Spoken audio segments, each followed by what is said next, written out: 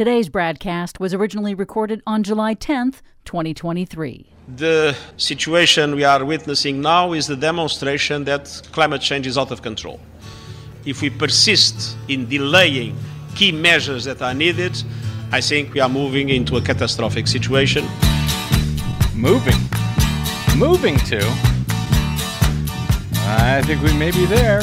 Well, I don't know why I came here tonight. That's why. I got the feeling that something ain't right. No, it ain't. I'm so scared in case I fall off my chair. And I'm wondering how I'll get down the stairs.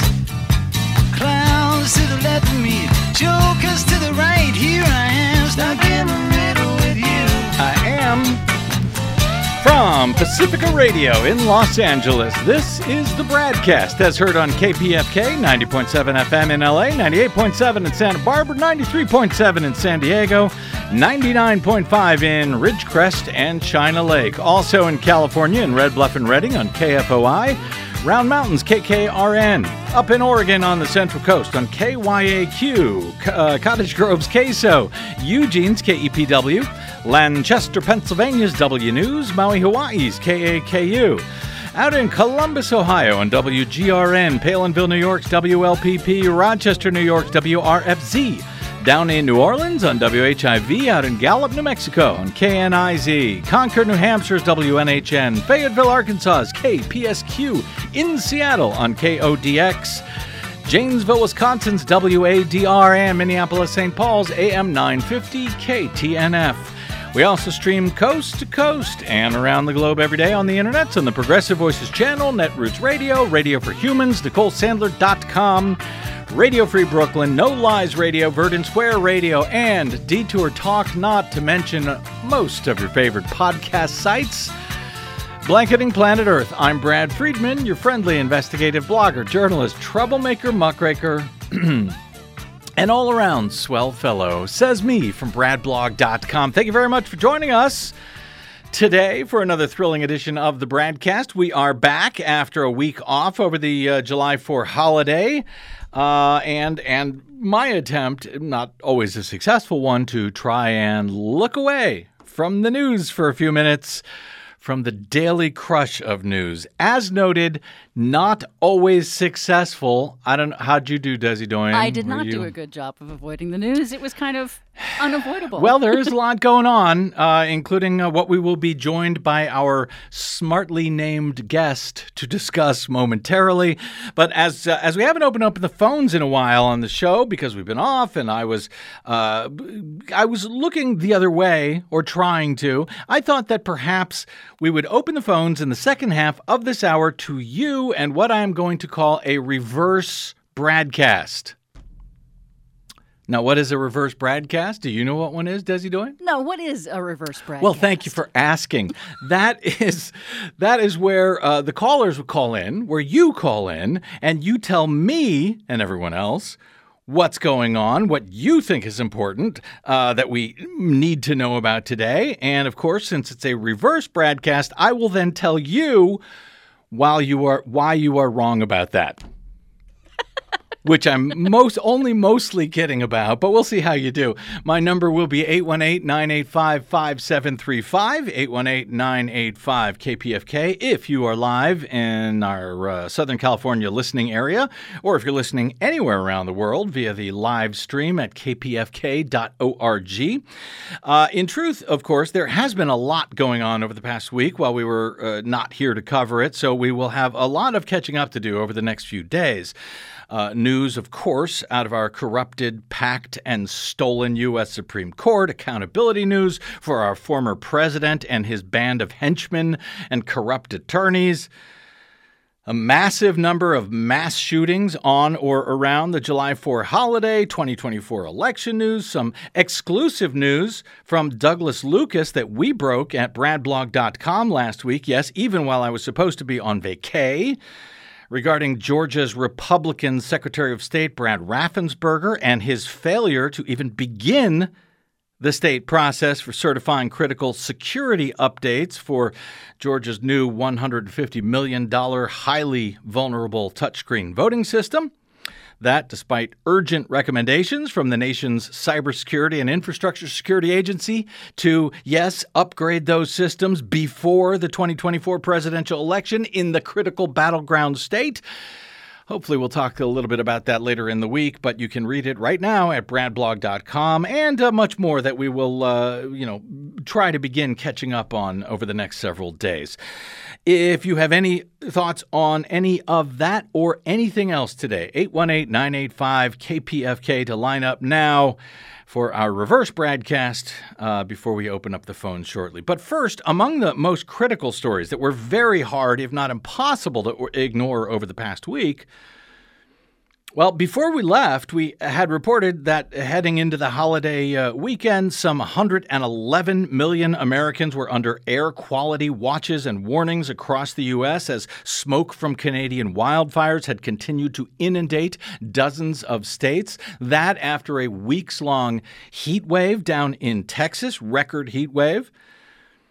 Well, just days later, right on schedule, as we have been, after we left, as we have been warning about for only, 15 years now in our twice-weekly Green News Report segments, AP's Seth Borenstein and Isabella O'Malley reported, actually, as they reported 4 days in a row, beginning on the day after July 4th, quote, sweltering heat blanketed much of the planet with an analysis at the time, finding that the past 7 days leading up to the national holiday had been the hottest week on record across the globe.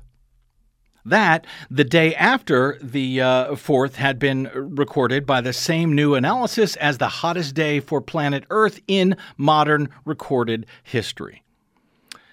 They described the news at the time as the latest grim milestone in a series of climate change-driven extremes, but that record was soon eclipsed as the July 4th record on Tuesday was eclipsed on Wednesday, and then again on Thursday, and again, I believe, on Friday, with each day being the hottest ever recorded by this particular analysis. Though the figures are unofficial, many scientists agree that they indicate climate change is reaching uncharted territory, says AP, and the White House, in response, noted that the data show the need for legislative action.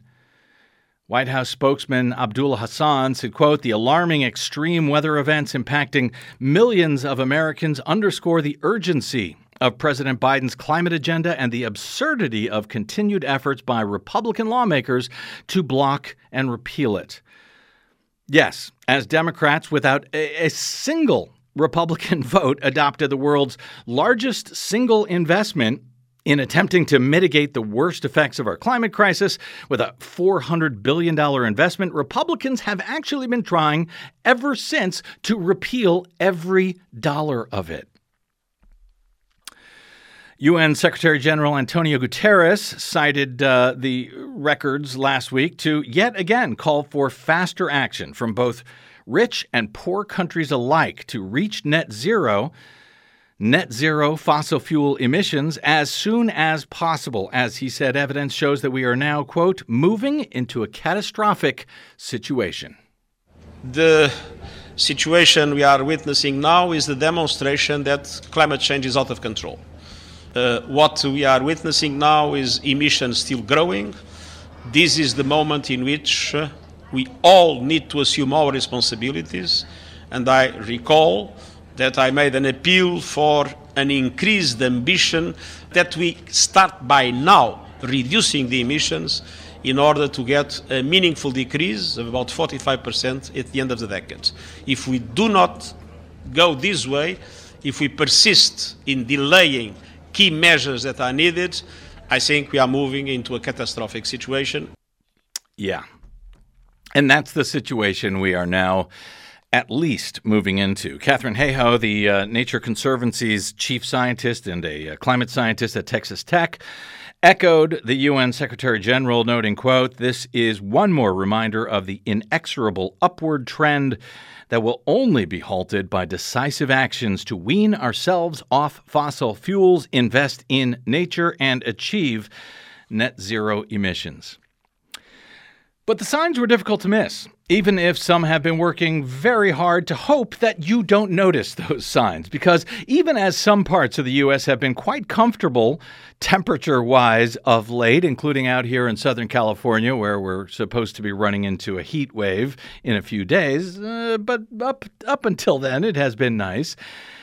Even as the world smashes global heat records, there are other signs that are difficult to ignore, even if you live somewhere that's very nice. Just from a brief review of headlines and tweets over the past 24 hours or so, as I was catching up. Flash flooding in New York triggers water rescues as storms slam the Northeast. According to Axios, as the National Weather Service warned on Sunday that New York and Vermont could see catastrophic flooding on Monday, akin to the remnants of the deadly Hurricane Irene in 2011. Well, sure enough, as CNN reported early Monday morning, severe storms that left at least one dead in southeastern New York are dumping heavy rainfall at intense rates over parts of the Northeast, prompting road closures, water rescues, urgent warnings about life-threatening flash floods. Over 9 million people were under flood alerts across the Northeast on Monday, including parts of New York, Vermont, Massachusetts, and Maine,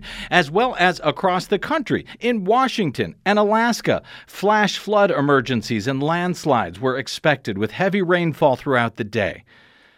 The National Weather Service issued a flash flood emergency warning for central Vermont on Monday, where flooding was already underway with up to 6 inches having fallen by early this morning. And to underscore just how insane these torrential rainfall records are, New York, the Hudson Valley, got something on the upwards of 9 inches of rain in 24 hours. It's not gotten that kind of rain before in that short period of time. There's no place for the water to go. That's why it causes flash flooding. Flash flood warnings were in effect from the Massachusetts line to the Canadian border.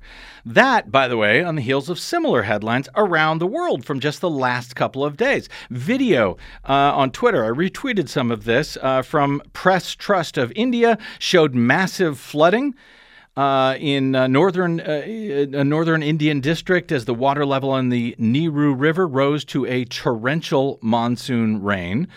In Spain, there was video of people floating away on the top of their cars on a sunny day over the weekend after flash flooding had slammed Spain's Zaragoza province following heavy rainfall.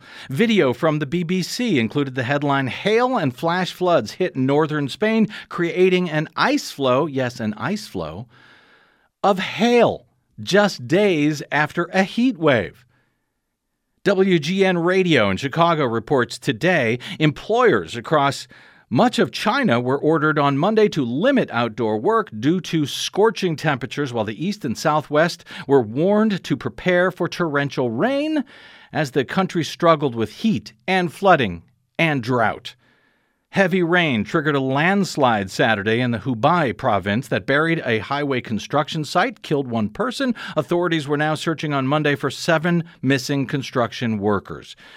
Tens of thousands of people in China were driven out of their homes by earlier flooding. Residents of some cities have moved into underground air raid shelters in order to try and escape the heat. Meanwhile, back closer to home, those fires burning out of control before the holiday, well, they are still doing so, and they are getting worse. Headline, Canada climate wildfire crisis surges. Over 800 active fires now, 60% of them out of control. And video out of Colorado showed decimated corn crops by hail as far as the eye could see north of Denver International Airport from round after round of severe storms in Colorado. Just some of climate reporter Andrew Freedman's headlines at Axios over the past week. Globe has warmest June on record by far, early data shows. The next day, Earth sees 3 hottest days on record. The next day, Earth saw hottest day yet on Thursday, the 4th straight global record. And on Monday, extreme heat envelops Phoenix, 42 million people under warnings. Freedman no relation, if only because he spells his name differently than me, quoted Kate Marvel, a senior climate scientist at Project Drawdown, a nonprofit focused on climate solutions, saying that the record temperatures are not surprising at this point. Atmospheric CO2 levels have increased nearly 50%, she said. Methane levels have increased by more than 150%. She noted if an athlete was using banned substances to this extent, no one would be surprised if he started to break records. She said we would also probably be worried about his health and would strongly urge him to stop doing that before it's too late. Is anybody able at this point to stop the fossil fuel industry and the politicians funded by them to stop this madness before it's too late, or is it already too late? Joining us now is Andrew Freedman, who holds a master's degree in climate and society from Columbia University. He also serves as a climate and an energy reporter for Axios after previously writing for Mashable, Climate Central, and The Washington Post. It has been too many years since you last joined us, Andrew, but welcome back to the BradCast, Mr. Freedman. Thanks for having me. Good to have you here, sir. A lot to cover. When we, shouted out to see if you'd be able to join us on the show today, Andrew, you noted that you were, quote, still trying to wrap your head around some of these records. You, like us, have been at this now for a couple of decades at least. So in one sense, I know that you, like us, have been warning about exactly this for a long time. Is it still difficult to wrap your head around today, nonetheless? It is. I think that, while my expectations might have been for some of these records, everything, everywhere, all at once is kind of how it feels right now. Yeah. It feels that way as a reporter. It feels that way as just a person on Earth. The global records were not something that I had expected to jump out this early in July. The peak is usually later in July towards early August. It's pretty much a done deal that July will be the hottest July on record and most likely the hottest month that we've seen since records began. But the extremes aren't in themselves surprising. What is becoming very clear, though, is the shortened window between them. So, Vermont, New Hampshire, New York State got hit really hard with flooding from the remains of Hurricane Irene in 2011. These are the areas that just got hit and are still getting hit right now at this hour. The heat waves that we're seeing in the Southwest, we know already were made at least 5 times more likely and more severe due to climate change. And that's just as they're ramping up. And you might say, well, Arizona is a pretty hot place. Like, I don't know what you're talking about. But it's not typical for Phoenix to make a run at 120 degrees during the day and stay in the low to mid 90s at night. Like, that is a public health threat for them. It is a public health threat in terms of the temperatures they're expecting in Las Vegas and in Mexico, which we might be not be thinking about, but the heat dome is really cresting over Mexico once again, likely posing a severe danger to people trying to illegally cross the border. Florida, looking at some of these observations, the ocean temperatures around Miami, around the Florida Keys, are in the 90s right now. Yeah. That's just bizarre. And somebody had a meteorologist who I follow posted a map, just looked at ocean temperatures around the United States right now compared to where they normally are in September. So in September is when you get, when the concerns about hurricanes really start peaking, ocean temperatures, because they have a bit of a lag time taking in heat over a longer period during the summertime. That's when they usually peak. But right now they're hotter than they normally would be in September. So everybody's just kind of thanking the fact that we don't have a tropical storm or hurricane coming into this area right now, because if we did, one of those factors would heavily favor rapid intensification and a serious problem. Now, it doesn't guarantee one in a month or two. It just means one ingredient is there in spades. Well, the ingredient of the warmer water, a storm comes over with that kind of warmer water, that means we're going to essentially, we're much more likely to have a huger, wetter storm. Is that the proper way to describe it? Yeah, I mean, we've noticed this. The peer-reviewed literature shows that hurricanes are becoming. There are more frequent high-end storms than there used to be. There's more frequent instances and bigger jumps in rapid intensity increases over a short period of time. We've seen that with a number of storms in the past couple of years. And not just storms that have affected the U.S., but in other ocean basins as well. And we've seen storms becoming wetter. The poster child for that is Hurricane Harvey in Houston, which dumped around 660 inches of rain on that city. But many storms are leading to inland flooding disasters now that are worse than they were before. The rainfall in the past 2 days over New York State and Vermont, one way to think about it is this particular storm, which is like this mix between something you might see in the wintertime and a feed of tropical moisture coming off of this warmer than average Atlantic, it's delivering about a season's worth of rain in the course of 2 days. Which I know is just mind-boggling. And I was going to ask you, well, how unusual are these records that we're breaking all over the place? I think you've already answered. They're quite unusual, but why? Has something changed here, Andrew Freedman, or are we just at a particularly bad moment with summer heat and a new El Nino, now difficult to not notice? Or in fact, have we reached, as many scientists seem to be suggesting, some sort of a tipping point as far as you can tell? What do we make out of what seems to be a pretty radical change, even from last summer, which was also terrible, by the way? Yeah, I mean, last summer, I think it was the Union of Concerned Scientists, which is a advocacy group and scientific research group, labeled it the danger season. And that kind of got taken up by some in the press and by some on Capitol Hill, just noticing like all these trends seem to come together during the summer. To some extent, that's what's happening. We're seeing these extreme heat events. We're seeing more extreme precipitation events.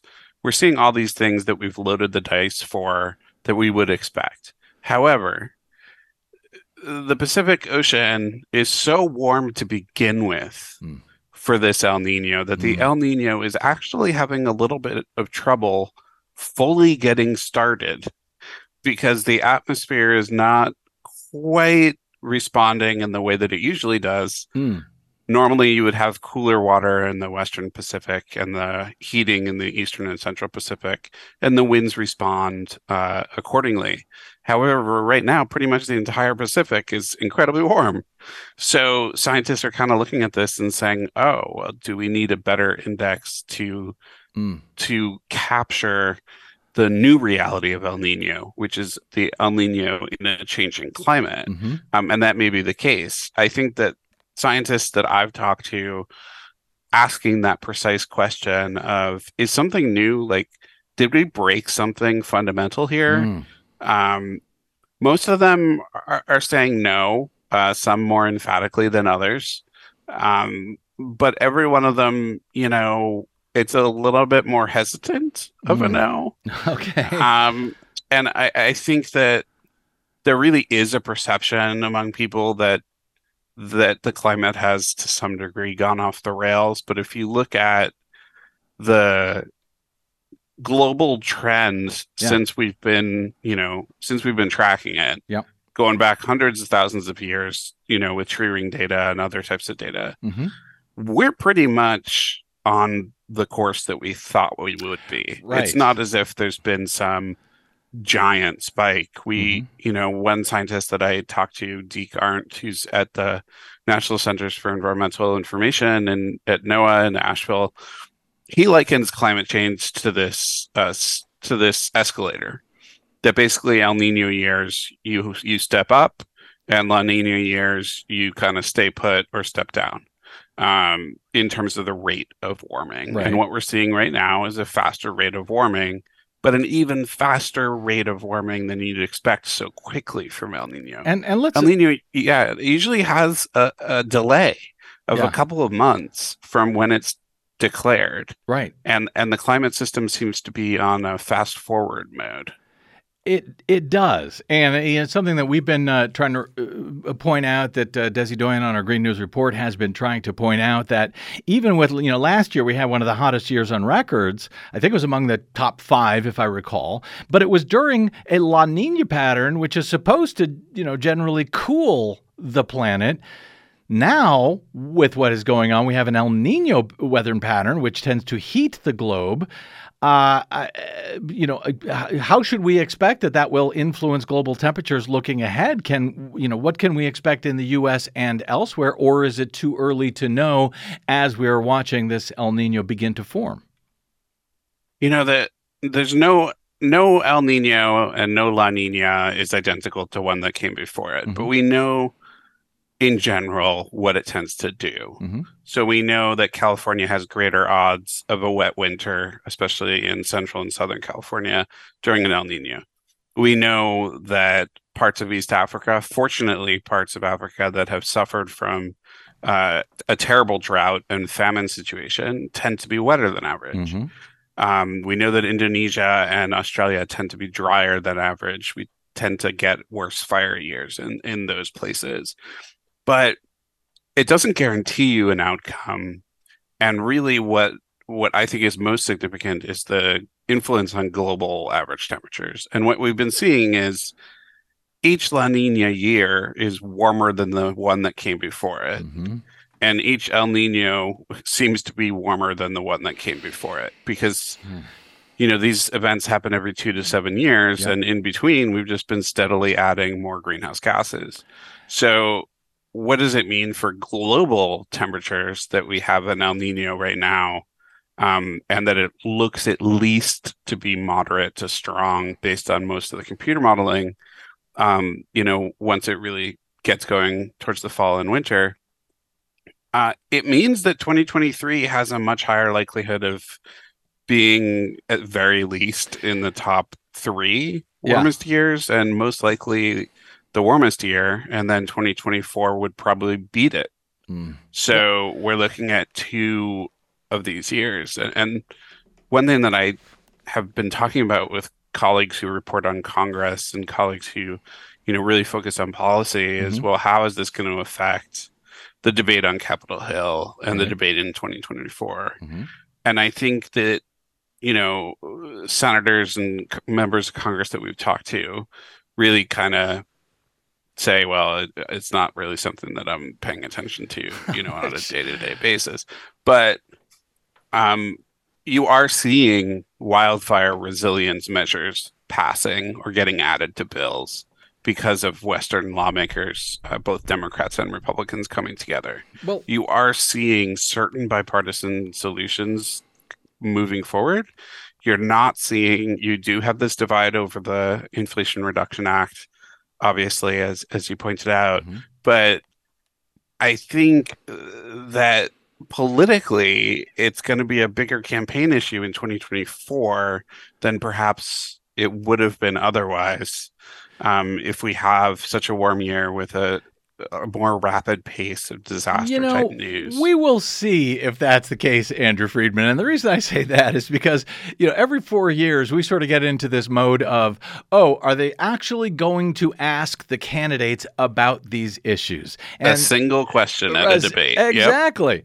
And then they don't, ultimately. I think we had a few questions, but, they tend to be in the Democratic primary. Once they've, once we're in the general election, they stop with those questions entirely. We see a lot of reporting on weather, not climate, but weather by mainstream corporate outlets, particularly when it's particularly terrible weather or breaking records or something. But in my opinion, we still do not see nearly enough reporting on climate, especially when we have these sorts of, heat waves, storms, whatever. That seems to be the time that the media should be tying those two things together, that this is not just bad weather. There is a reason for this bad weather, and it is because of a climate that we have polluted and we have made, immeasurably worse year after year. Can you speak quickly to the differences and the ties between weather and climate, and about when we might start reporting on all of this more as a crime story than a weather or a climate story, to be frank? I've reported on these events in the context of climate change for many years. I think there are other outlets that do a really good job of it right now. I think, one area that is really still problematic, though, are actually the national broadcast networks, including like ABC, NBC, CBS, routinely still airing wildfire stories, airing flooding stories without much of a mention of the climate tie. Right. You're seeing local TV meteorologists making that tie and doing so frequently, and doing so on social media as well. And you're seeing a lot of progress in national media. But I think, for example, like, you're not going to see the Times, the Post, Axios, or others write a story, at least hopefully Axios not too often, write a story on this unprecedented heat wave or a massive flood event without a couple of sentences on how climate change is making this worse or how climate change is driving this, because this is all part of the context. But yeah, I mean, in terms of changing the story, personally, I think every year it becomes more and more of a business story of how much money's how the economy is shifting towards a low carbon economy, who's to gain, who's to lose, what, the fossil fuel industry is doing, what, the clean energy economy looks like. I think when you think about it as a crime story, it's innovative, and some are doing that at this point, I think. And some are doing that at this point. But I think not many. Yeah. I think some are, but not many. Like, it hasn't completely sold me on moving to that. But right. I think, the outlet that's closest to that is probably The Guardian. Yes. Which is looking at it from that framework, and doing so routinely. Yeah. And it's interesting because it's a UK outlet, and if you look at the three countries on the planet that have tended to have the most active pushback against climate science and science denial movements, it's Australia, the United States, and the UK.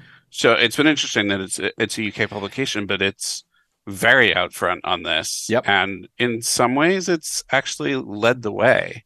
It has. And I'm always frustrated by that because they've done a great job, but I'm always frustrated. And I think, why is a UK paper, reporting on, or media outlet reporting on what's going on in the U.S. with these U.S. companies, our obscene politics, frankly, behind this.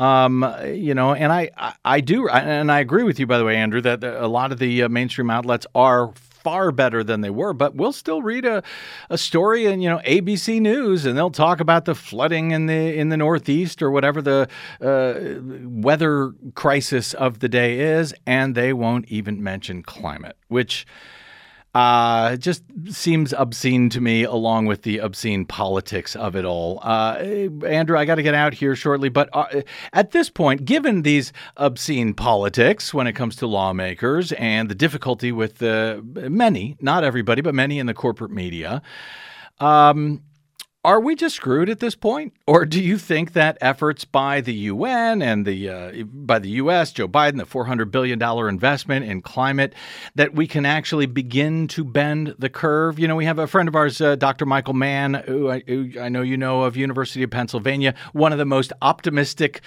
climate scientists you'll ever meet. He still argues that there is time to avoid the worst consequences of climate change, but we're going to have to act very quickly to do it. Is that even possible at this point? Even if we set aside the obscene politics, if they said, yes, let's do something about this and we could all be in agreement, would we be in time to do so? Or are we just kind of hosed at this point? Well, you can look at certain goals. You can look at the 1.5 degree goal in the Paris Agreement. You can look at the 2C goal and have your arguments over whether by how much we're going to exceed those targets and then come back down to them. Most climate scientists, most policy people would say like keeping it below 1.5 is a pretty tall order. But is there reason to be hopeful? Is there reason to think that you have some agency over this, that it's not just your vote, but it's other activities that you can do in your life that can make a difference? All of that is a very declarative yes. The science shows it. One of the Catherine Hayhoe you mentioned, her appeal to people is to say, the most powerful thing that you can do about climate change is to have a conversation with somebody about it. We need to be talking about it more. We need to be learning what your neighbor is doing, whether they're buying an EV or whether they just put up solar panels or whether they're eating less red meat. Like all these things actually have an impact. It's not just, oh, well, I guess we're screwed and I can't do anything about it. And then it's hard to not think that way. Yeah. And I'm a climate reporter, right. And I did a story on climate anxiety being like a psychological phenomenon, and every psychologist that I went to interview first asked me how I was doing, and I was like, "Oh, I did not expect that question, and I'm not doing well." But it's hard for me. It's hard for other climate reporters who live this day in and day out, but. There are a ton of solutions. There are things that we're already doing. The question really is, are we going fast enough? Are we implementing this to the degree that it should be? Are there other steps we should be taking?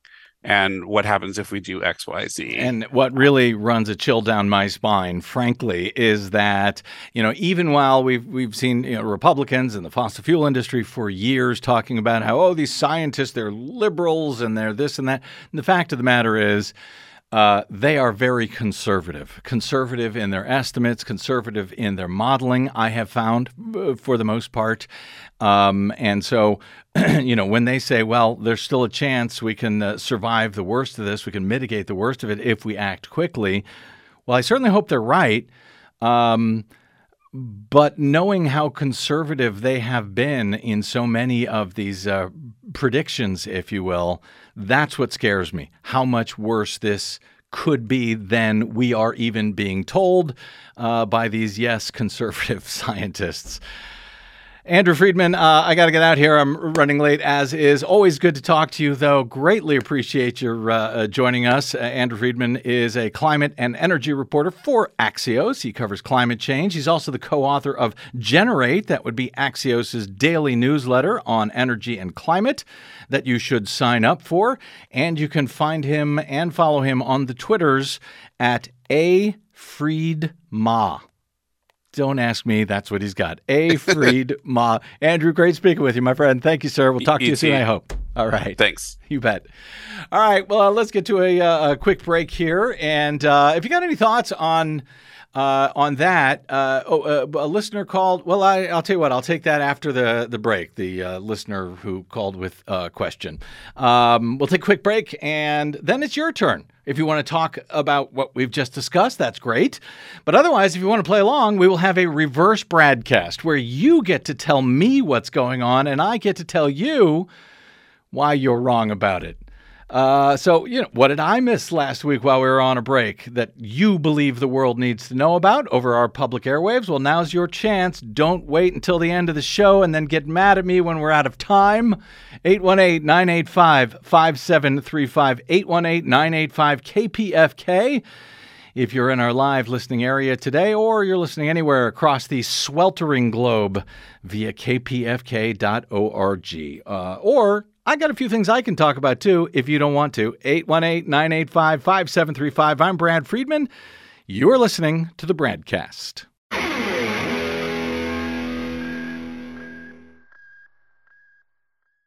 5 major corporations now own over 80% of all media in the United States, but they don't control us. The BradCast and the Green News Report are 100% independent, 100% listener-supported. But we can't do it alone. We need you. Your support helps us bring real facts to listeners at independent stations across the country. You can make a real difference by supporting independent media. This country ain't going to save itself, but we can all do it together. Join us at bradblog.com/donate. That's bradblog.com/donate. And thanks. Hey, this is Brad, and you're listening to an Encore presentation of the BradCast.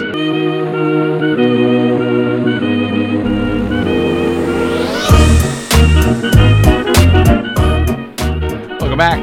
It's the BradCast. Brad Freedman from bradblog.com. Inviting you in for a reverse BradCast where you get to tell me what's going on. I'd love to hear from you. 818-985-5735. Since I was gone over the past week and learned absolutely nothing at all for that entire week. I know nothing about anything that happened. Do you believe that, Des? I don't, but it was a bit of blissful not having to be neck deep in the news. Not having to make sense of it and talk about it and report it. Well, we're back making sense of things. 818-985-5735, your chance to make sense of things. 818-985-KPFK. Desi, you know, a couple of folks called in while I was speaking with Andrew Freedman there. Yes. But didn't want to hang around to ask their questions? Right. They didn't wish to hang around to ask the questions. One of them was a person who said that he was confused as to why scientists will say that, there's these droughts are really intense and these heat waves are really intense, and then it'll rain a lot, and they'll complain that it's raining too much. And he didn't seem to understand, or chose not to understand, I'm not really sure, about why climate change can make both rain really bad and floods really bad and droughts really bad and heat waves really bad. And it was a he? It was a he. He didn't want to hang around. He did not want to hang around and ask that question. Would you like to back in? Well, would you like to answer that question? As I understand it, and obviously I'm not a climate scientist, but I have covered this for a long time. Yeah. But the idea is that that global warming, literally trapping the heat within the Earth's atmosphere that we are doing by burning fossil fuels. That's what CO2 and greenhouse gases do. That's why they're called greenhouse gases. And that raises the temperature of the planet. That raises the air temperature and the ocean temperature as well. Those provide more heat energy for all weather events. So it can make, say, for example, heat waves more intense. Well, yeah, if you raise the temperature, the baseline temperature of the planet, your heat waves are going to kick up a notch or two or more, depending on how much that baseline temperature has raised. Also, a warmer atmosphere holds more moisture. So at the same time you can get a heat wave with high heat indexes over here, you can get extreme rainfall because the warming atmosphere holds more moisture. Therefore, it provides more rain to dump when it does rain. And yet, this caller, who I'm going to take your word for it, was serious with this question, actually wondered why, if droughts are bad, shouldn't intense flooding that kills people and wipes out towns, somehow that should be we should be fine with that? Was this caller serious in that question? I'm not really sure. I don't want to assign any particular ideas to somebody that I don't know. But basically, it's like, yes, you can have, just like we're seeing in Africa right now, you can have extreme drought that then goes to extreme rain and causes floods. Yes, it can swing from extremes. 818-985-5735 is our phone number, 818-985-KPFK. And you don't have to talk about this. You can talk about anything you want. And again, I know everybody's going to wait till the last 5 minutes before they all call in at once and want to complain about something that I have no time to hear the complaint. If you want to complain, now's your time. 818-985-KPFK. I know there was a different caller who also didn't want to hang on. We'll get to that in a minute, but maybe this will make the phones ring a little bit. A story about Hunter Biden. The federal prosecutor overseeing the criminal case against U.S. President Joe Biden's son Hunter on Monday said the Justice Department never impeded him from bringing charges, appearing to debunk claims made by an IRS whistleblower. This according to Reuters this afternoon. Delaware U.S. Attorney David Weiss, a Trump appointee, in a letter to Republican Senator Lindsey Graham, denied allegations that he ever formally sought permission from Attorney General Merrick Garland to be designated as a special counsel, which is a status that would have allowed him to bring federal charges in any district across the nation against Hunter Biden. He said, I have not requested special counsel designation. This is Weiss wrote this. He was appointed as U.S. Attorney by Republican former President Donald Trump and then allowed to stay in his post by Joe Biden so Biden wouldn't appear to be interfering in the investigation of his own son. Rather, wrote Weiss, I had discussions with department officials regarding potential appointment, which would have allowed me to file charges in a district outside of my own. Without the partnership of the local U.S. attorney, I was assured that I would be granted that authority if it proved necessary. But apparently it didn't. Weiss's office last month revealed that it was charging Hunter Biden with 2 misdemeanor tax charges, to which the president's son is expected to plead guilty later this month. Hunter Biden also has agreed to enter into a pre-trial diversion program to avoid facing a felony count related to lying about his use of illegal drugs on his background check form when he purchased a gun, which, by the way, he had for all of 11 days many years ago. And it's a good thing that almost nobody else ever is charged with that crime, or there would be a lot of Republicans facing jail time right about now. Republicans have questioned why U.S. Attorney Weiss, again, a Trump appointee, did not bring more aggressive felony charges against Hunter Biden, claiming he received preferential treatment or something from the Trump-appointed attorney. That criticism has been fueled in part by claims from a supposed whistleblower, a guy named Gary Shapley, an IRS criminal supervisory agent who worked on the Hunter Biden investigation. He claimed in an interview with lawmakers that the DOJ repeatedly stonewalled the probe, starting during the Trump administration and continued through to the present day. Most notably, Shapley said investigators uncovered evidence of more serious tax crimes that could only be pursued in Washington, D.C. or California, but not in Delaware. Shapley said that when Weiss then sought permission from Attorney General Garland to be designated as a special counsel so he could bring charges from elsewhere in the country, that request was denied. Garland has denied that claim. And apparently Weiss has now done so as well, saying that he was given, quote, complete authority. So Weiss, in his letter on Monday, confirmed Garland's prior comments on the case, telling lawmakers he has, quote, never been denied the authority to bring charges in any jurisdiction.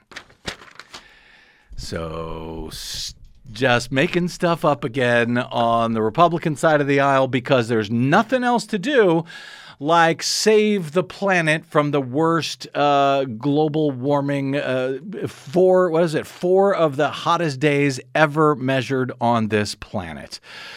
Let me go to Paul in Chicago. Hey, Paul, welcome to the BradCast, sir. Hi, Brad. How you doing? I'm doing okay. How's it? How you doing in Chicago right now? Hot? You're all right? We're very lucky. All right. We're very lucky.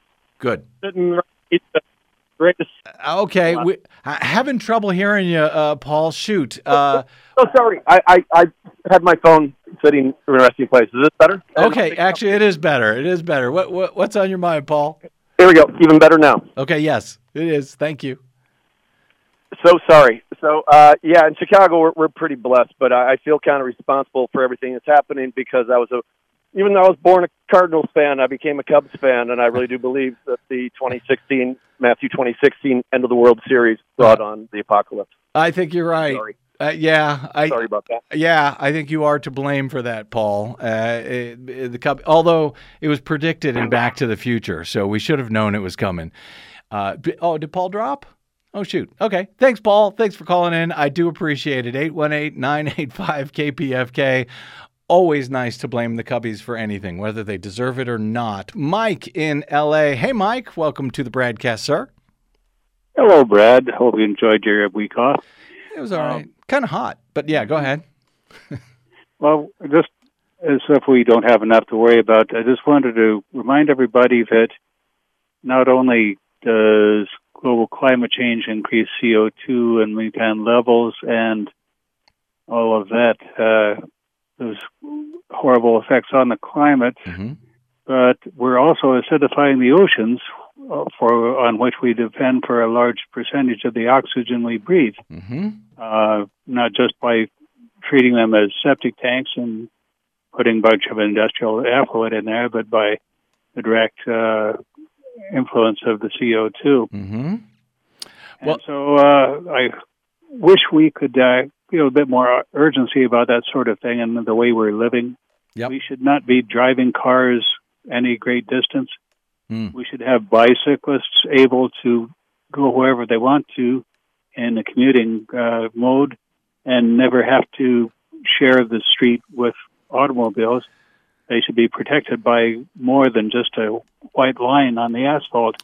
In the Netherlands, you can drive from one side of the country to the other from end to end and never, I mean on a bicycle, and never have to share space with a car. It's completely separate. And I don't disagree with you in the least there, Mike. That said, this is America. We love our cars. Hell, this is California. We really love our cars and our trucks and all of that. And the fact of the matter is, I think it's easier, simpler to move to cleaner cars and trucks than it is to get folks on their bicycles. As much as I'd love to do that, and we should do that, and we should encourage that, and there's all sorts of things that we can do. Well, we can change our attitudes and enjoy the good feelings that you get when you have actually exercised a bit and contributed to the health of the planet. Good point, Mike. Thank you, sir. Always good hearing from you, my friend, and hope you are doing well and getting enough exercise on your bike. Thanks, Mike. 818-985-KPFK. As usual, got plenty of dudes calling in. Where are the women? 818-985-5735. 818-985-KPFK. Let me go to Bill in Santa Monica. Hey, Bill, welcome to the BradCast, sir. What is on your mind? It's a reverse BradCast, so you can tell me about anything you want. Hey, Brad, I just wanted to say we have too many conservatives in high positions running things, and things are going to get worse and worse. And the reason I say that is a number of years ago, East Anglia University in England and Ryerson University in Canada, independent of each other, gave IQ tests to 7-year-olds. And they followed them throughout life. And when they were 35, the people with the kids with the lowest IQ tests are conservative. I mean, and that's not something I'm making up. That's on the record, been peer reviewed, right? And it's done by 2 universities.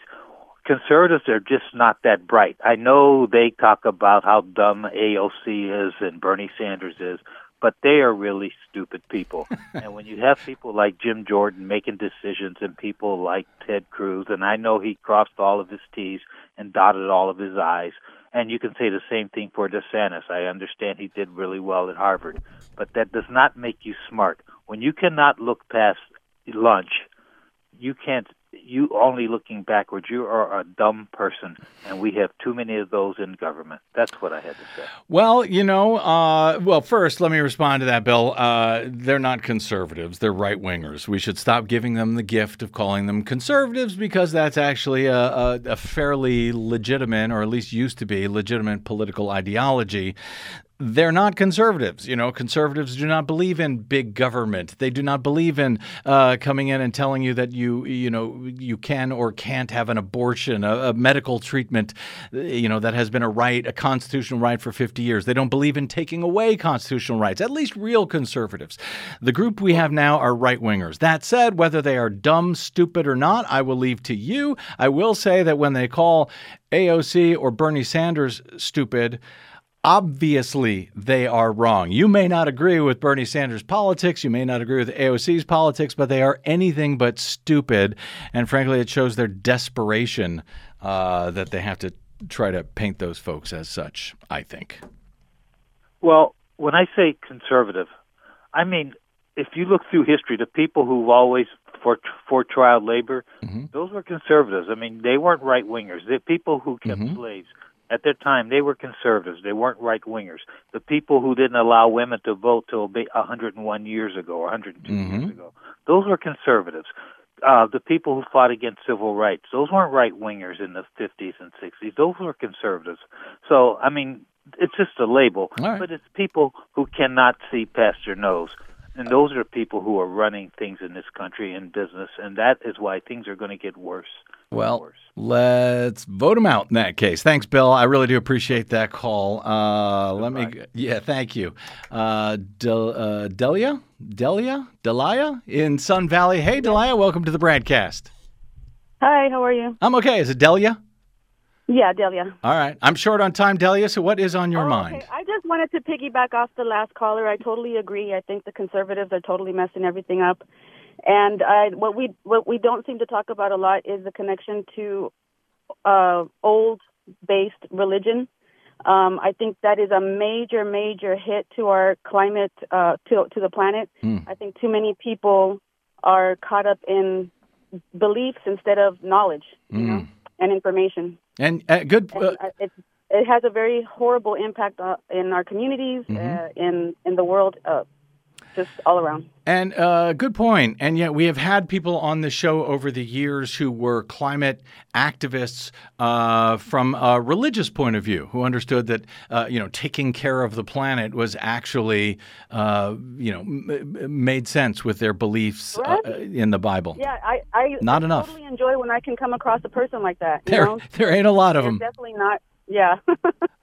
I agree. We need more people to open up their minds a little. Yep. Agreed. That was it. All right.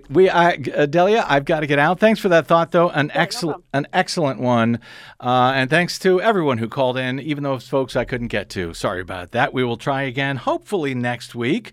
Always good to hear from folks, whether I have been away on vacation or not. I'm always delighted to hear from you. But I got to get out. So my thanks to our producer, Desi Doyen, to our board operator, Wendell Handy. Hi, Wendell. You doing okay there? Okay. All right. We'll have to fix your microphone next week. And, of course, to my guest, Andrew Freedman of Axios, and to all of you for spending a portion of your day or night with us. If you missed any portion of today's program, you can download it anytime for free at bradblog.com. You can drop me an email. I am bradcast@bradblog.com. And on the Facebooks, Twitters, and Mastodons, I am the Brad Blog. We will see you there until we see you here, hopefully tomorrow. I'm Brad Freedman. Good luck, world.